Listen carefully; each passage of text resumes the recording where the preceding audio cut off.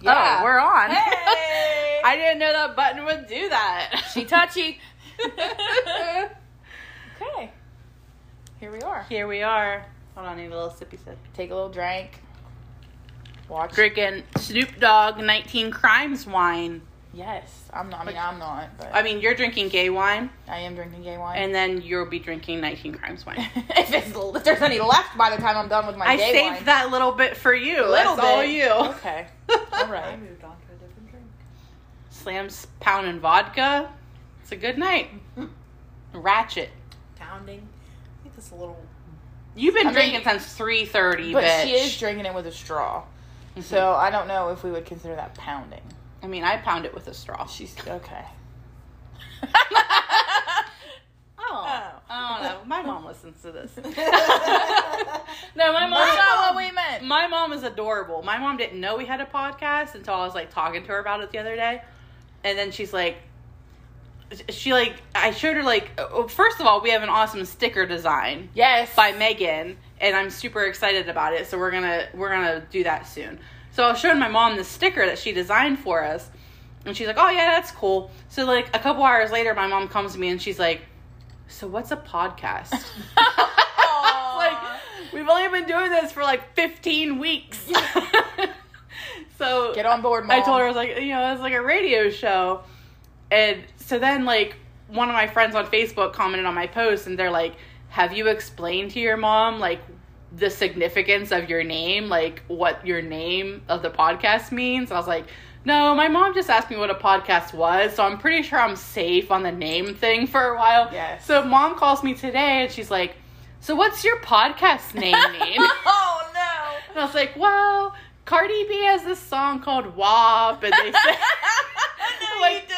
They say there's some whores in this house, but we thought it'd be funny if it was there's some horrors in this house. Yes. And she's like, oh, that's a cool play on words. And I was like, yeah. And I was like, don't ask me what. Like, don't listen to that song, Mom. That's not the worst of it. No, she's like, no, I don't like Cardi B. I think she's kind of trashy. My mom is so cute. Don't listen to that. I was like, don't song. listen to that song, Mom. No. It's not a good time. I love it. My mom would not love it. No, not so much. Not so much. Anyway, this is There's Some Horrors in This House podcast. Yes. Because we haven't said our name. We haven't. In probably like 15 weeks. I thought about that the other day. Yeah. And I'm Fluff. Well, I'm Maiden. And this is Slam. It's me. She's always in the background, normally doing laundry. She's the lovable side character. Yes. I am. We need a sticker with Slam on it during laundry. That's our next goal. So that was our business, is that we are going to shortly have some stickers coming out, which we're really excited about. The design is so badass. This is so cool. I'm I'm stoked about it. I'm so pumped about it. It's awesome. It's really awesome. So we can't wait to reveal that. And we are at like 167-ish likes on Facebook, which is hella cool for one thing. Yes. I'm like awesome. Super excited about that. But we're super close to 200.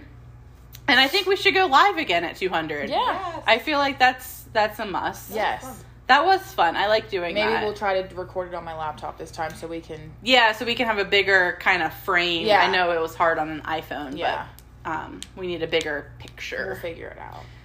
We're just learning. We'll figure it out. But we're probably going to get some better quality audio soon. So that will be stay awesome tuned for that. It'll sound so much better. It will sound so much better than us sounding like we're underwater right now. Yeah. Any other business? No, not that I can think of. No. I don't think so. We had a badass dinner. Oh, we did have a badass dinner. She's like, I got here, and Fluff's like, we made all the food. She's like, there's steak, and then she said other shit, but all I heard was steak. And I brought no bakes and some Trulies, so we're living life right now. We're living our best Got life. That stimmy. Got that stimmy. We rich. I started calling my kids Stimmy the other day. They would come to me and ask me something. Maylee got so mad. She was like, why are you calling me that? And I was like, what? Miss 1400? It was really funny, though. That's hilarious. And then I taught Jackie how to say, no ma'am, no ham, no turkey. Oh, God. That's all she says now. She's like, no ma'am, no ham, no turkey. Kids are great. Oh, they crack me up. They're getting fun. Yeah. Yes, they are. So, we have a really big case tonight. We do. We're not doing any paranormal tonight. We're doing a big true crime case. Because we thought, this is our 15th episode? Mm-hmm. So that's kind of a milestone. I feel Yeah. like that's a nice round number. You almost got nothing because I did my notes and then they were gone. And I contemplated existence for a while because I worked hard on them and they disappeared. But crisis averted. I found them. Yeah, so we're doing a big one tonight. Do you want to tell them what it is? Oh, sure. It's H.H. Holmes. H.H. Holmes. And we kind of like broke it down to where we split it. We each covered like certain halves of the story, so we're going to do it together. Yeah. So if there's information that might be mentioned more than one time, we did our notes and research separately, but I think we should probably be okay. Yeah, I think we probably researched it enough that we can interject when necessary, too. Definitely. So, no other business? No. I think we're good. We are. Slam, you have anything to say? I hope that me too. That was such a nice noise. Anyway, so I guess we'll just get into it. Yeah. All right. So You should dedicate your episode. we dedicate all of our episodes to Snoochie Boochie. She came up with our name. There's some horrors in this house. You're welcome, Snooch. So yeah, Bitches almost forgot you. all of our episodes are dedicated to Snoochie Boochie. So if we ever do forget, you know now. You know that all the episodes are dedicated to Snoochie Boochie. We've talked about H.H. Holmes before. We've mentioned him. We have. We mentioned him when we were talking about. I don't remember. I don't remember either. Somebody that was smart because H.H. Holmes is very smart. Someone that was. It was the Fritzl. Fritzl. Yeah. Yeah. Miss Joseph Fritzl. Fritzl. Oh, that guy. That asshole. The one with the kids. Yeah. Ugh. Yeah. That was the case that'll smack your pants off. That will smack your pants off. But yeah, he was very H.H. Holmes-esque. So now we're going to tell you about H.H. Holmes. We do have a TikTok. Oh, we do. We should talk about that for a minute. Because we always mention it at the end of the episode. But we do have a TikTok. And I'm teaching Maiden to make videos. Maybe we'll make one tonight to post together for one. But yeah, go on and follow. I think it's just there's some horrors because it wouldn't take the whole in this house. So I think it's just there's some horrors. But if you start typing it in, you'll find us. But we want to start doing some like 1 minute true crime kind of stories. So if you have any recommendations for that, let us know. I definitely want to do the haunted Elsa doll because I don't think we could do a full episode out of it. But it's creepy. But it's still really creepy. Yeah. So check out our TikTok for that upcoming. Yeah. All right, so let's get into H.H. Holmes. So I have the beginning parts, and Maiden will finish her out. So, H.H. Holmes is an alias. He had many aliases, but his real name was Herman Webster Mudgett, which is quite a name. That is quite a name. I understand why he went to H.H. Holmes, because Mudgett, he just sounds kind of nerdy. Not really digging that name. So he was born in 1861 in New Hampshire, and he is considered America's first urban serial killer, meaning that his primary hunting ground was the city, and the city is Chicago. So his total number of confirmed killings is 9, but he has confessed to 27, and it is estimated he could have killed upwards of 200 victims. That is just insane to me. I know. And I totally believe that number, too. No, I do, too. I totally believe that. I do, too. So if you are unfamiliar with H.H. Holmes, being because he is so old-timey. Yeah. But he is what craft beer would look like if it was a person. Have you seen pictures of him? He has, like, the curly mustache. He's like... If you picture evil villain in your head, that's him. That's exactly him. Yeah. He has the bowler hat, the curly handlebar mustache. He's super evil villain-ish. But he built this murder castle hotel in the center of Chicago. Yeah. And he used the World's Fair in order to lure in his victims. So that's what makes him super unique. A lot of my research personally comes from the Last Podcast on the Left, which is a really great podcast. Yes, definitely. Really, really funny. It's a comedy true crime podcast, so you should definitely check that out. But also, I got a book called The Devil in the White City by Eric Larson.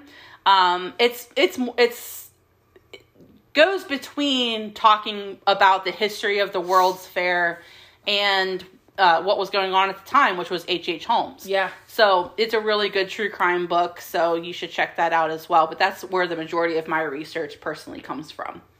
So H.H. Holmes, we don't know too much about his childhood. What we do know comes directly from H.H. Holmes, and what you will come to learn about him is that he's a pathological liar and a con man, so we can't really take too much of what he says to heart. No, not at all. But he wasn't, like I said, he wasn't just a serial killer. He's a thief, he's a con man, and he's a pathological liar. So it's really hard to tell what is truth and what is a lie whenever he spoke about his childhood. But what we do know is he's born in 1861 in New Hampshire. He was the third born child. He has 2 older siblings and 2 younger siblings, and his family were devout Methodists. So I think there's different tellings of this. Some people say that he had a great childhood. Some people say he was abused. So most of the sources I found said that he was abused mostly by his father as a child. He was subject to really harsh punishments. But he was really fond of his mom, and he considered himself to be a mama's boy. He often fantasized about his parents' death, which, like, that sounds super normal and healthy for a child. Like, seems legit. Every kid does that. But especially when the Great Chicago Fire happened in 1871, he imagined his parents burning alive until there's nothing left of them but ash. That is fucking insane. Especially, like, because you said he liked his mom. Yeah, so that's what I'm saying. But he loved his mother. But he just wanted her to be a big pile of ash. Yeah. Like, that's super normal. I hope my child never loves me that much. So, okay, so we all know from, like, one of our first episodes, the scariest thing in the world to me is old-timey doctor shit. Yeah. Like, House on Haunted Hill. My mother-in-law posted a thing today about House on Haunted Hill, and I posted this GIF that was like, no. Like, I hate that so much. I like that movie too. Price is my shit. No, he's so scary. I can't take it. Awesome. So old-timey doctor stuff is like my nightmare. It's why I can't watch House on Haunted Hill. It creeps me the F out. So I can totally relate to this story that H.H. Holmes tells about his childhood because, like, I get it. Yeah. He says as a boy, some of his classmates forced him inside of a doctor's office, which Holmes claimed he was terrified of, which I totally get. Like, old-timey doctor shit is the thing of nightmares. And old-timey doctors, especially in this time period, is nightmare fuel. Yeah, I don't think I would like that either. Yeah, one thing that he was particularly afraid of was the skeletons inside the doctor's office, like the full human skeletons hanging on a hook kind of thing. Like, again, like, I totally get that. Those are creepy. It makes it even weirder knowing, like, what you know about him as he gets older, if he was afraid of that shit growing up. Yeah, he was super afraid of it. But it's also important to note that science and medical knowledge at this time was, like, really limited. Like, we didn't know a whole lot about the human body and death, and we were still learning so much about science and the human body. So doctors did a lot of fucked up stuff. Yeah, because they didn't know. They didn't know, and that's how we learned. Yeah. That's how we figured it out. I don't want to be one of those patients. No, they did a lot of fucked up experiments, which is, like, reason number 58 of why, like, old-timey doctor stuff is the stuff of nightmares. But they didn't have a whole lot of cadavers to, like, work with. Like, how, med students today, they work on cadavers. That's how they learn. Yeah. They learned on, like, living people. Right. So at this time, it was considered disrespectful to work on a cadaver because you're, like, disrespecting the corpse. So it was frowned upon to do autopsies. So it wasn't uncommon, though, for doctors to hire some, like, unsavory type of people to go do grave robbing and bring them cadavers for them. We need to know shit.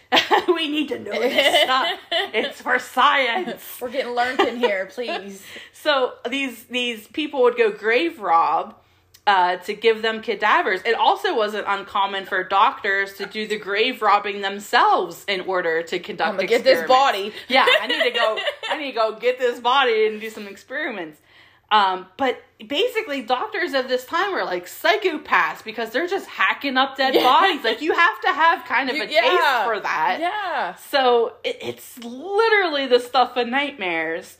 But that's the way that they learned what was going on inside of the body. Like, if you want to know what the guts of somebody looks like, you gotta look at the guts. You gotta get in there. And that's how they did it. Get in the guts. So that's, again, why old-timey doctors is, like, super, super creepy. And anybody at that time could go around saying that they're a doctor. Like, who's going to question it? How they gonna know? Other level. How they gotta know? Who's gonna know? They're not gonna know. So they could just go around performing experiments and surgeries, and nobody questions that. Know even the least little bit of medical knowledge. Right. So it's super scary at this time. So all of this to say that those skeletons in the doctor's office weren't just the plastic replicas that we knew in, like, anatomy class in high school. Like, those were real fucking people. Those are real human bones. So they're terrifying. And that's a little more terrifying than some plastic bones. Right. It's probably somebody that they snatched from their grave. So the boys force H.H. Holmes inside of this doctor's office, and they're kind of taunting him with this skeleton with its arms outstretched. Like, that's terrifying. That is scary. And they pried his eyes open and they made him look at the skeleton. Those kids are dicks. Yeah, super dicks. They made him look at the skeleton, and he writes in his autobiography that once he looked at it, his fear melted away, and he was no longer afraid of the skeletons, but he was now more or less, like, morbidly curious about it. And fascinated with them, which put him on the path of eventually going to medical school later on. Which he wanted to learn more. Right. Super normal. That's totally fine. But this story is also coming from the mouth of H.H. Holmes himself, so it's like, how true is this story actually? But one thing we do know about Holmes is that he was really, really smart. And again, it's one of those things that we've talked about with cases in the past, is that he's a really smart kid and he wants to go to medical school, and he could have been like this really big benefit and asset to society. He could have been something. But he decided to take a darker path. So after the skeleton experience, he now starts to experiment on animals. I knew that was coming. Yeah. And I wouldn't say experimenting as much as he was torturing these animals. He tried keeping them alive as long as possible during these quote-unquote experiments. Oh, hate that. And then, after the animal had died and he was done with his experiment, he kept its bones in a box. Which is very, like, Dahmer-esque, because Jeffrey Dahmer kept bones in a box. A fucking box of bones. Yeah, so... all of this is, not experimenting on animals, but animal cruelty is one of the serial killer triad kind of things. Yeah. So we jump ahead. He graduates from high school at 16, and he becomes a teacher of all things, if you can imagine. Really? Someone I want teaching me shit? Yeah. So two years later, he's now 18. He marries his first wife, Clara Lovering. But this marriage doesn't last long. Because, like I said earlier, he has his sights on hacking up people in medical school. So he leaves Clara in order to attend medical school. You shouldn't feel too bad for Clara, though, because she's one of the two wives of H.H. Holmes to survive. So he doesn't do anything bad to her. Oh. So that's just, a little spoiler alert for later. Yeah, that's heavy. First, he goes to the University of Michigan, which is the top school for dissections. and which is also, according to Holmes' writing, where he did some of his first crimes. Now, I know a lot of serial killers are also known for their first crimes, and like they escalated from Something this to small this. to- yeah. yeah. Like Ted Bundy starting out as a peeping Tom, and then he escalated to breaking and entering, and then he escalated to- from there. yeah. So I know a lot of, they kind of like build up their confidence almost. Yeah. But Holmes was different because he was a career criminal. Like, he kind of did murder on the side. It's just my side hustle. You're right. So he was described as very ambitious. Like, he wanted to be rich. He wanted to make a lot of money. He wanted to live. Yeah, but you could do that honestly and not by, like, fucking conning people. Like, he could have been a really good politician or doctor and, like, made his millions in, like, an honest way. And he was so smart. Like, again, he had the potential to be somebody really great, like a Rockefeller or a Ford or a guy kind of like that. Yeah. But, you know, he just fell off the wagon somewhere.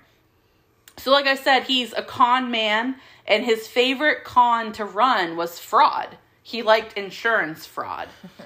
And he was really good at it, too, because he was charming and handsome, and people said they could walk in, like, feeling really upset, and they would leave with H.H. patting him on the back and, like, laughing, and, like, they thought, oh, this is all my idea. Like, he was really good about making people That's so think. crazy that people can just... He was super manipulative like that. It was crazy. And the ladies loved H.H. They loved the bowler hat, and they loved the mustachio bowl. They loved him, which apparently, unfortunately, worked out well later on for him because most of his victims are female. So it was in medical school that he gets the idea for a fraud that I'm sure you're going to touch on later about his downfall. And this was a long con. Because basically a buddy of his and him would steal cadavers, and they would take out life insurance policies on each other and fake each other's death. Then they would come around and pose as a family member, and they would collect the insurance money. And so he got this idea in medical school, but you'll find out later on he doesn't execute it until much later. Yeah. So, you know, stick a pin in that because that's going to come back later on. But just know, like, right now, he's in his early 20s in medical school. He's already thinking about this. Yeah. So he graduates medical school. He goes to Philadelphia. He gets a job as a pharmacist. Now, it's rumored that he may or may not have accidentally killed a woman with one of his medicines. Yeah. But I think with medicine being in the state that it was in at that time, I think it was common for pharmacists to kill people, unfortunately. So, you know, no big deal. Everything's like trial and error. Right. It's like, apparently oh, that shit, was wrong. That's not the cure for that. Yeah. But he also may have done it on purpose because as we know, he turns into a serial killer. So, I don't know. Who's to say? So after Philly is when he goes to Chicago. This is now 1886. It's 5 years before the World's Fair is going to come to Chicago.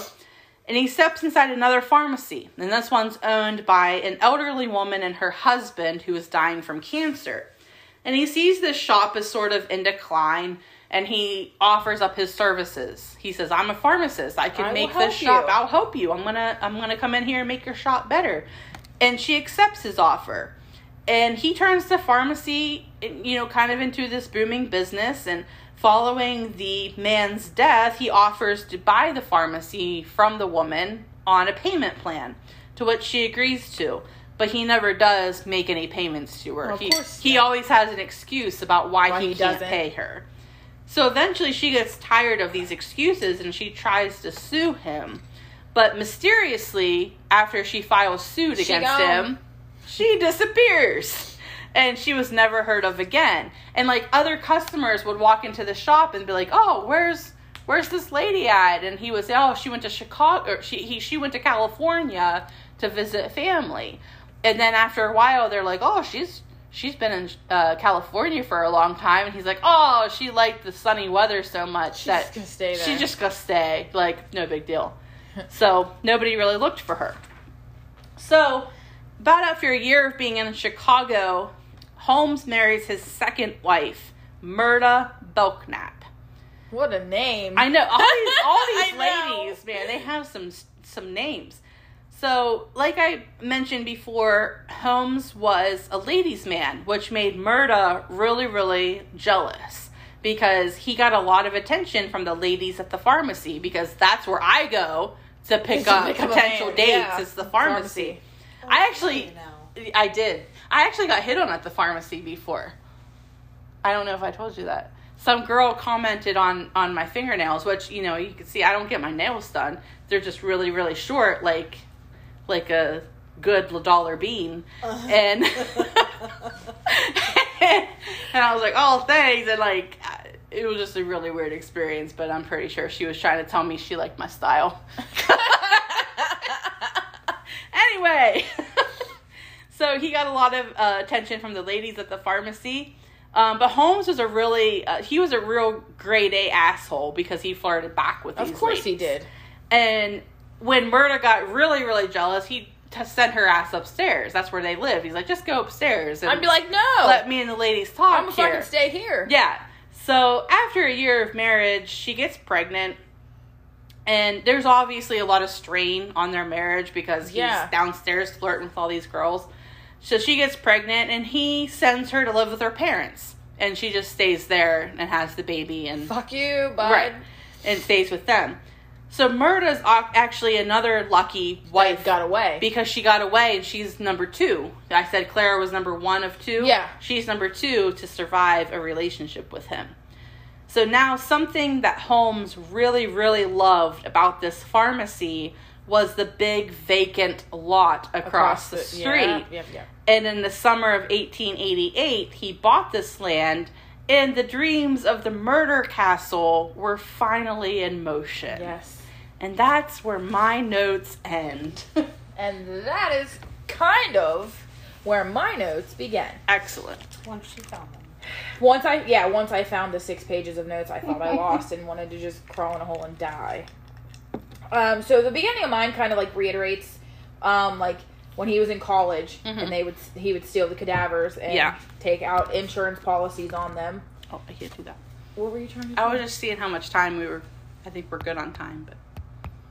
There you go. Oh, we're super good. So yeah, he would steal the cadavers from the laboratory of his college and take out life insurance policies on them.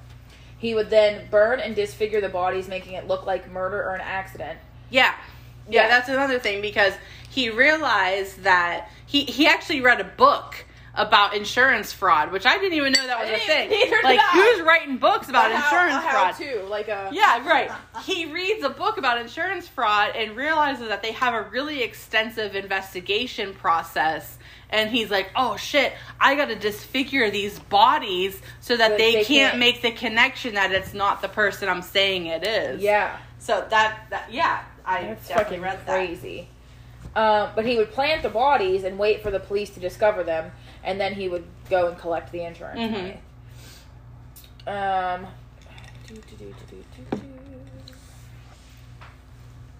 Now, I think this is something repeated. The drugstore when someone died. Mm-hmm. And then he was just like, all right, I'm going to head out. And left. Yeah. And moved. That's when he moved to Chicago. Mm-hmm. See, I knew some of my notes would overlap. That's fine. I'm sorry, guys.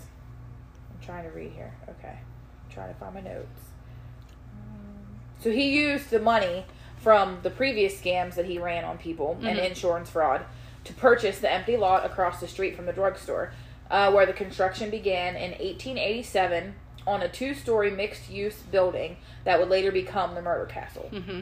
He fired and hired many different crews throughout the process of building this murder castle because he didn't want anybody to have a clear idea of what he was doing. Right. So he just and he never paid them. That was a thing. No, yeah, he never paid them. He just never paid them. He had so many debts. In lawsuits, there were people suing him, like the steel company I think he worked with, or another company. Yeah. Named it, but sued him because they just didn't pay him. Mm-hmm. And another thing that I read, that he was stealing furniture and hiding it places in the castle. Construction on the murder castle was completed in 1891. The first floor was the storefront. And then the second level contained over 100 rooms used as living quarters. Mm-hmm. They weren't just ordinary, hey, come sleep here rooms, though. Some of them were soundproofed. Yeah. Many of the rooms were outfitted with chutes that dropped directly to the basement. Greased slides. To the basement. Which, can you imagine being a builder on... It's like, I need a greased slide to go to the basement. But why?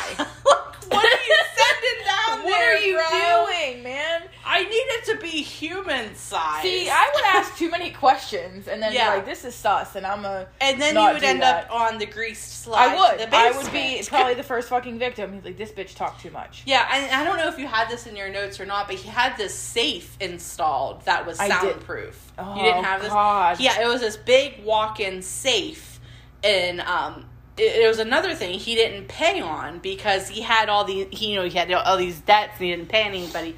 But he had this safe installed, and so when the safe and he didn't pay on it. So when the safe company came looking for their money, he had already installed it within brick and inside of his building. Oh, fuck. And he's like, well, you can take the safe back, but if you damage my building around it, I'm going to sue you for the damages. Fuck? How? And so the safe company was like, they calculated, it would be too much money. Just keep the fucking safe at that point.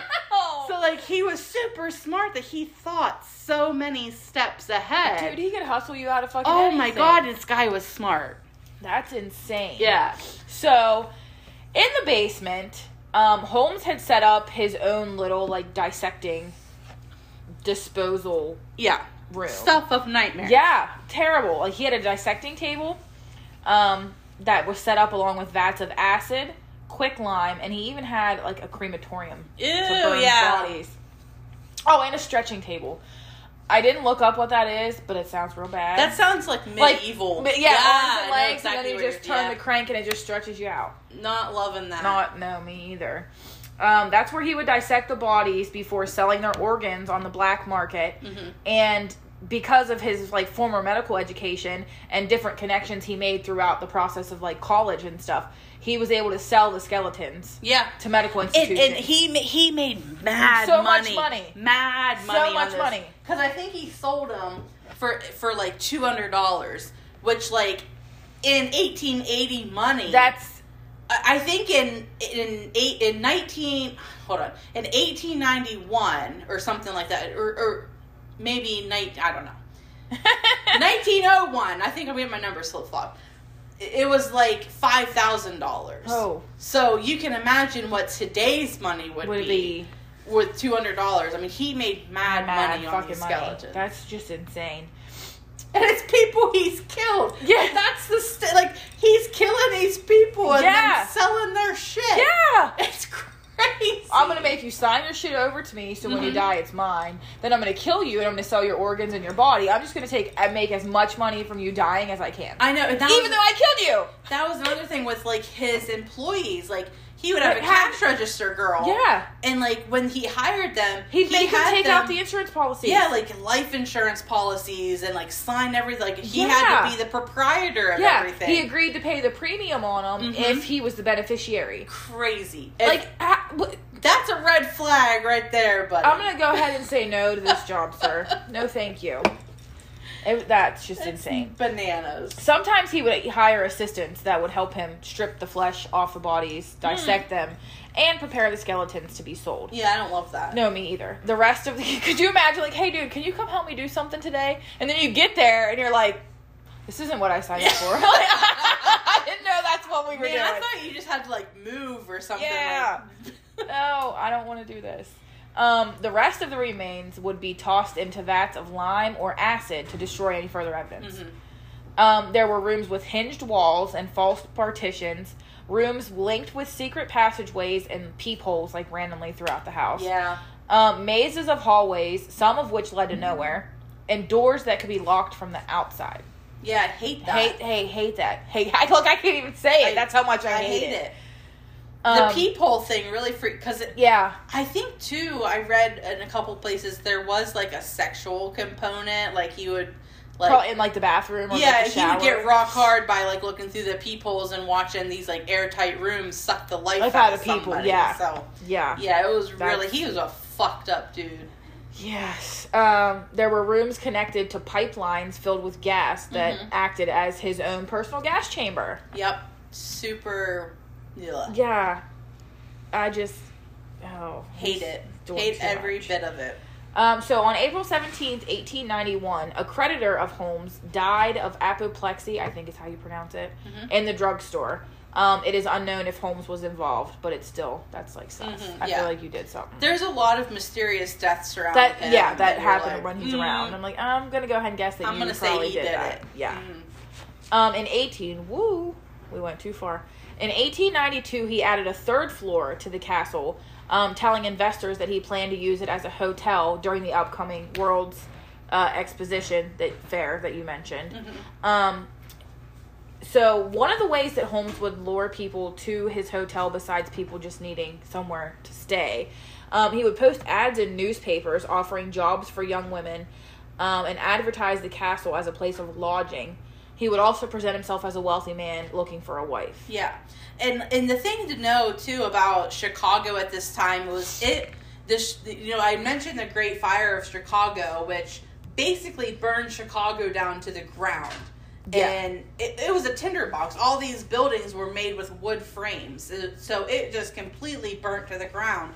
So they basically had a blank slate to build the city up from the ground up. And Chicago was the birthplace of the skyscraper. So, they built all these skyscrapers. So it really attracted all of these young women because young women were now finding the independence to go off on their own. Yeah. And they would go to places like Chicago looking for employment. And there was lots of employment for women. That they could do data entry and stenographers and things like that.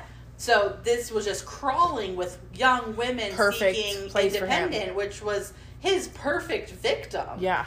Because trains full of young women would come off in Chicago every single day. Could you imagine him just being around and you think nothing of it, but he's like picking out? And he's like, he was described as very handsome and he was charming. You'd like think nothing of it. And these are all like farm town pioneer women looking for somebody exactly like him, like a self-made man. He is the American dream, and they're looking for a husband. So he was just like the light to the moth, you know, like drawing them in. Yeah, that's a good way to put it. Yeah.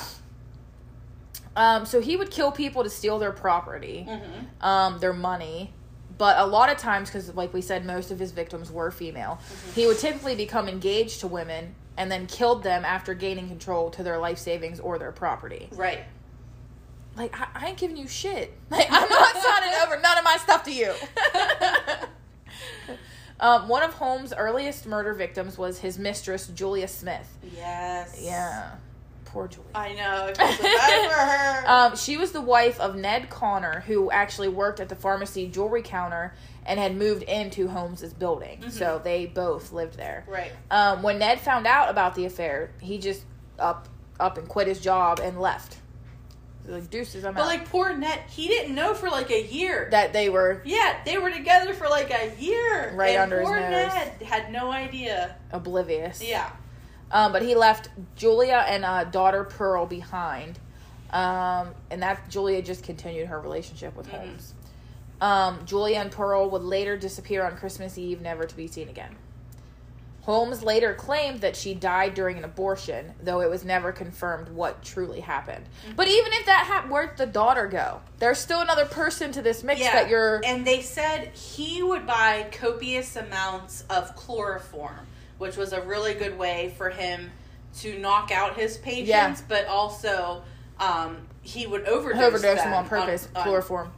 Yeah. So they say that that's probably how he killed Pearl, and then he took the mom down to the basement to do experiments because he's a doctor, quote unquote. Yeah. And he could do the abortion because it was said that Julia gave him an ultimatum. He could either marry her or she would leave. And he said, okay, how about this? You get an abortion and then I'll marry you. And so she's like, okay, yeah, we'll do that. So he's like, well, I'm a doctor and I'll perform it. Well, he had never done that type of surgery before. How can you just talk people into doing all these crazy ass things? That's what I was saying in the beginning. Like, anybody could go around and be like, oh, I'm a doctor. I've done tons of these surgeries. Okay. And people are just like, oh, yeah. Like, nobody's like asking, believable. Let me see some documentation here. Like, do you have, like, anything? Like, records of other patients you've had? So, yeah. Julia, unfortunately, was very naive to believe he was... A lot of these people were very naive. And the thing about Chicago, too, was that there were so many deaths and so many murders going on, but the police was so understaffed. And so like, they didn't have enough police to investigate all of these murders that were happening. So Chicago was just a hot fucking mess. It sounds like it. And women are going on vacation here. This is where I want to go. That sounds like somewhere I'd pick to go on vacation. Oh, no. It's not a good place. No. Another woman, I don't know how to say her last name. Emmeline Sigrin something. I can't say. Can you even read it from all the way over there? Let me see. I don't know. I have no idea. Sigrande sounds That sounds good. Began working in the building in May of 1982 and disappeared that December. So that was just some... another random person that was gone. I can't.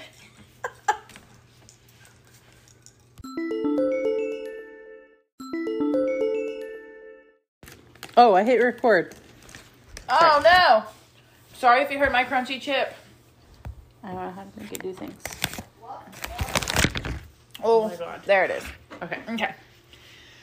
So, let's see. Holmes required all of his employees, fiancés that he had along the way, and wives to have insurance policies. He agreed to pay the premium on them as long as he was named the beneficiary. Of course, that led to many employees and guests of his just disappearing, because a lot of people just seem to disappear when he's around. Oh, yeah, absolutely.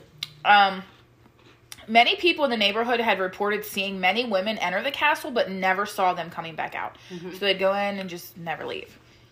Another woman that vanished was Edna Van Tassel. I love that fucking name. That's a badass name. I want to be a Van Tassel. She sounds of importance. Yeah, very, very important. She's also believed to be one of Holmes' victims. Mm-hmm. But again, there's so many. Like you said, he was convicted of 9, or confessed to 9, but could be upward of 200. Mm-hmm. So that's just another woman that he came into contact with, unfortunately. Yeah. His usual methods of murder were suffocation, overdose of chloroform, overexposure to gas fumes, like those gas chamber rooms he had. He would just die from exposure. Being trapped in an airless vault. He even claimed later, after he was captured, to have used starvation, and he even burnt victims alive in the castle. Oh. Yeah. Hate that. Hate it so much.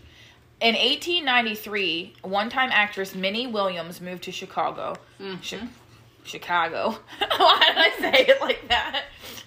Holmes claimed to have met her at the unemployment office, but there were rumors that he had previously met her in Boston years earlier. He offered her his job as his personal stenographer. Mm-hmm. He eventually persuaded Williams to transfer the deed to her property, located in Fort Worth, Texas, to a man named Alexander Bond, which was actually one of Holmes's aliases. Mm-hmm. So, in April of 1893, Williams transferred the deed, with Holmes acting as notary. So, like, how fucked up is that? You notarized a deed transfer to yourself. Yeah, that seems illegal. That is not a thing. That's not kosher at all. The next month, Williams and Holmes, posing as a married couple, rented an apartment in Lincoln Park. Minnie's sister Annie came to visit, and in July, she wrote to her aunt that she planned to accompany Brother Harry. I don't know why it's Brother Harry. Ew, that's creepy. Yeah, to Europe. Neither Minnie nor Annie were ever heard from again after July 5th, 1893. So there's 2 other people that just disappeared. While working in a chemical bank, he met and became close friends with Benjamin Pitzel, a carpenter with a checkered criminal past already. So sounds like 2 peas in a pod. Pitzel became Holmes' right-hand man for several different crime schemes. District attorneys later described Pitzel as Holmes's tool and his creature. So he just used him for what he could and probably profited from him way more than he ever did. And he didn't even know, probably. And Pitzel was a big drunk. Yeah. So he probably didn't know what was going on half the time anyway. You could definitely talk him into anything. Yeah. Once the World Fair ended, Chicago's economy saw a very, not gradual, steep, decline. So he abandoned the castle and focused his attention on insurance scams. And he's still, throwing a random murder along the way. Oh, yeah. But he was focused more on the insurance scams. He committed acts of fraud throughout Colorado, Missouri, New York, Pennsylvania, Tennessee, and Texas.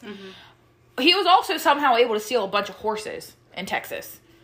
Which is an offense back then in Texas, punishable by death. Yeah, that's Texans a big fucking take deal. their horses That's a very big seriously. deal. So he stole them and then shipped them to St. Louis, where he sold them and made a fortune. He made so much money. He was arrested in 1893 for insurance fraud. While he was in jail, he met career criminal Marion Hedgepath, who agreed to help him in an insurance scheme. So the plan was Holmes would take out a $10,000 insurance policy and then fake his death. He told Hedgepath he would give him $500 in exchange for a lawyer in case there were any problems with this insurance scheme. Which, $500? You're getting $10,000, you're giving me $500. Yeah, that seems a little Better up cheap. that ante a little bit. Right. The insurance company, however, grew suspicious and did not pay out any of the money. Once he was out of jail, he concocted the same scheme, because he went where Pitzel was in Philadelphia, which he had also opened some kind of fraudulent business and was scamming people out of money while Holmes was in jail. But he concocted the same scheme that he had come up with Hedgepath to take out a fake insurance policy, fake a death, and collect on the insurance policy. But there was something different happened this time. Holmes killed him. Holmes killed Pitzel. Yeah. And with chloroform. Yeah. Yeah. And he somehow convinced his widow, who was aware that they were planning to do this insurance scheme, but he convinced her that her husband was still alive. Yeah. He didn't die. Well, Pitzel had told his wife and his kids, because he had a lot of He kids. had 5 kids. Yeah, Five or something. Yeah, he had a lot of kids. And he told them, "You're going to hear news of my death, but don't believe it, because this is big." Thing so the wife was kind of in on it. So she believed every word Holmes said. Yeah. So he later gave her $500 of the $10,000 he collected from the insurance policy. Holmes feared that the 5 children of Pitzel might alert authorities, so he killed 3 of them. Yeah. Yeah, he convinced Pitzel's widow to let him take the 3 oldest ones, and he went cross country with them. And he would stay in other hotels, and they'd be like, "Well, who are you to these kids?" And he's like, "Oh, I'm the uncle, and these are my nieces and nephews." And eventually, he got just tired of them, and he figured they would squeal eventually, and he killed them. So it's he didn't just kill Pitzel and fuck him over, but why do you got to take it out on the kids? Yeah. Just let them live life. So now his wife is out, children and a husband. Right. It's really sad. Yeah, it's super sad. But that ended up being his downfall. That's what they caught him on, was Pitzel's murder. Exactly. Yeah. In 1894, Hedgepath, who was angry that he never received the money from the plan Holmes and him had concocted, ended up contacting police and told them about the insurance scam. So police tracked Holmes down, and they actually found him in Boston. They held him on an outstanding warrant for the stealing and sale of the horses in Texas. It appeared to them that he had been preparing to flee the country. So homeboy was peacing out. Police investigated the castle, where they found the torture rooms and the basement where he dissected and cremated bodies. Many of the bodies found still in the murder castle were so badly decomposed and dismembered that they couldn't determine how many bodies were actually there. So there's no who they were, how many. They couldn't tell. Which is super messed up. That is really messed up. They also found Pitzel's body along with the children and linked them back to Holmes. In his autobiography that he wrote, there was a line that stated, it was a quote. It says, "I could not help the fact that I was a murderer, no more than the poet can help the inspiration to sing." Mm-hmm. Spook. Yeah, it's really gross. So I found in one article I was reading, which I thought this was cool, so I wanted to add it in. It was a Rolling Stones article in 2017 that was describing like a conspiracy theory that they have, that he bribed officials to substitute his body for a cadaver so he could escape. I didn't see that. 2 hours after he was hanged, a wagon with a casket supposed to be carrying his dead body was said to have actually been carrying him alive to the prison yard so he could escape. A guy that used to work for him at the castle named Robert Latimer claimed he had seen letters in 1898 proving Holmes conned lawyers, priests, and jail officials into burying a dead man in his place. And there was actually talk in the article of them exhuming his body. Yeah. I did read something about exhuming his body. Yeah, so. Well, there is a big conspiracy theory, too. And I don't even know how this is possible. And I think it's been debunked since it came out. But a lot of people thought that H.H. Holmes, having the medical background and everything that he did, was actually Jack the Ripper as well. But that was because it was sort of happening at the same time in London. Yeah. Which was another reason, like, people in Chicago, like, they weren't afraid to be in Chicago, which they should have been, because there's so many murders happening. Yeah, there's so many, and so less police. But they thought, oh, that's happening in London. That will never, ever happen in America. Surprise! Yeah, surprise, bitch. He's H.H. Holmes. But yeah, there was a big conspiracy theory that he was also Jack the Ripper. I just don't see how that's possible, because I just don't see how he was in London, because it was 1888 was Jack the Ripper, which is the same time he was at the pharmacy and buying the grounds for the murder hotel. Yeah. So I don't see any evidence pointing to that. I mean, it's an interesting cool theory, but and I definitely see the correlation between it, because they think Jack the Ripper had medical experience. Yeah. I just don't see how that's the same person. No. But it is interesting to think about. Logistically, that doesn't make sense. Right, exactly. But yeah, that's H.H. Holmes. Yeah. America's first serial killer, and he went in with a bang with the murder castle. He sure did. Because a lot of people, serial killers that came after him, have referenced him like fucking tool bag BTK. I fucking hate that loser. He aspired to have a murder. He wanted like a murder barn, but like essentially what H.H. Holmes had, where he could just be free to murder whoever he wanted. But a lot of serial killers reference him that they wanted to retire. That is so fucking creepy. Yeah, to have like a murder. I just want to have somewhere I can kill people. Yeah, which is totally fucked up. Yeah, people don't normally aspire to be that. But yeah, H.H. Holmes was so smart.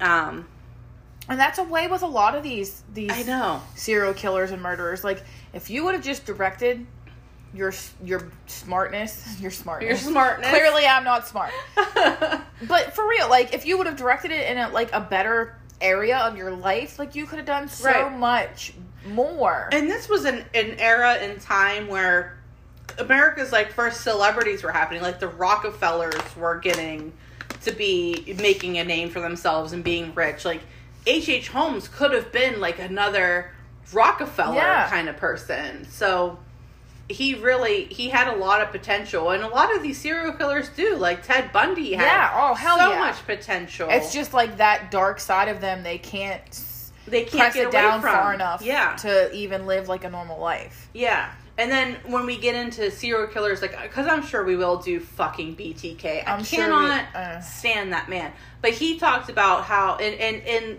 the Green River Killer, Gary Ridgway, he talked about how he compartmentalized things. Like, the serial killer was one box, and then he was a family man and had a wife and a kids and a different life, and John Wayne Gacy, like, same thing, compartmentalizing these things so that they can have this double life.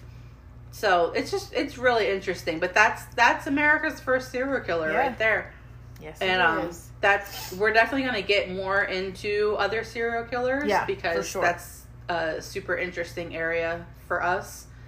But yeah, he definitely sets the bar with the murder castle. Does. I mean, I guess that's the best way to start out if we're going to do big serial killers. Why not start out with the first? America's first and a banger. Yeah.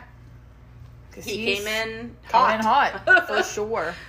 Planning shit out when he was still in fucking college. I know. And in that murder castle, like, they say that, like, psychologists now look at him and they say he had to have been planning that since he was a child. Like, just thinking about having a place like intricate and in-depth. And it's crazy.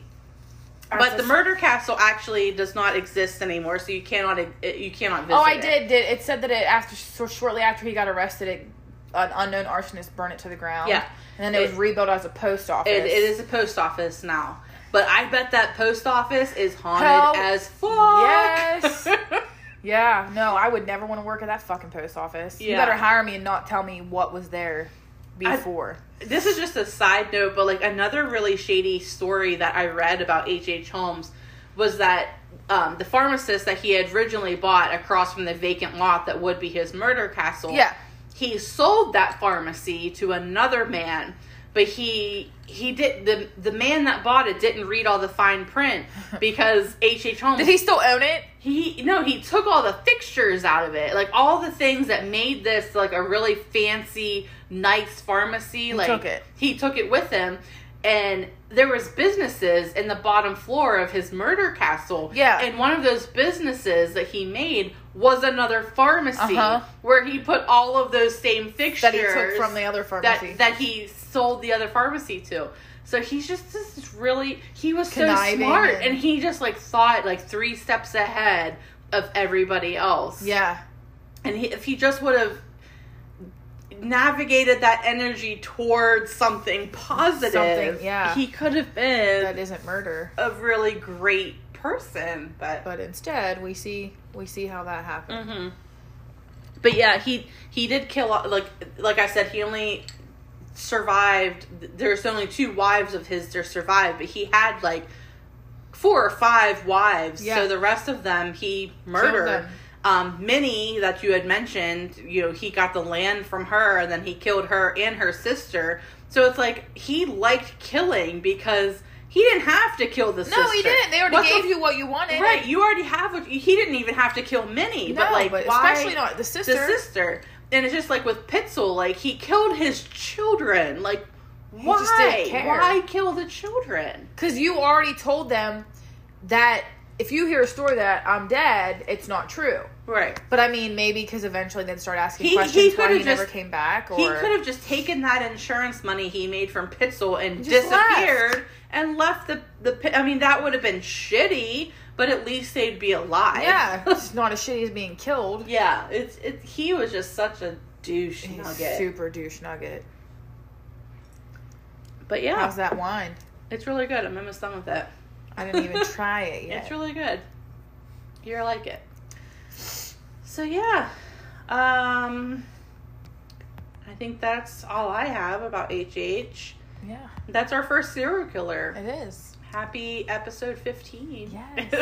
It's exciting. It is exciting. So we're trying to reach 200 on Facebook. So please continue to like and share our posts. And something special is going to happen once we hit that 200. Oh, absolutely. Yeah, that would be super fun. Yes. Maybe Slam will make an appearance in the live show. Yes. She's so excited. Look at her face. Yay. She won't just be a disembodied voice anymore. In the background. Sam, look that up. I will fold laundry for everyone. Oh, maybe she'll crump. While maybe Slam will crump while she folds laundry. I That's definitely really won't talented. do that. All right. Well, so that's all I got. You got anything else? No. All right. Well, thanks for listening, guys. See you again. Bye. Bye.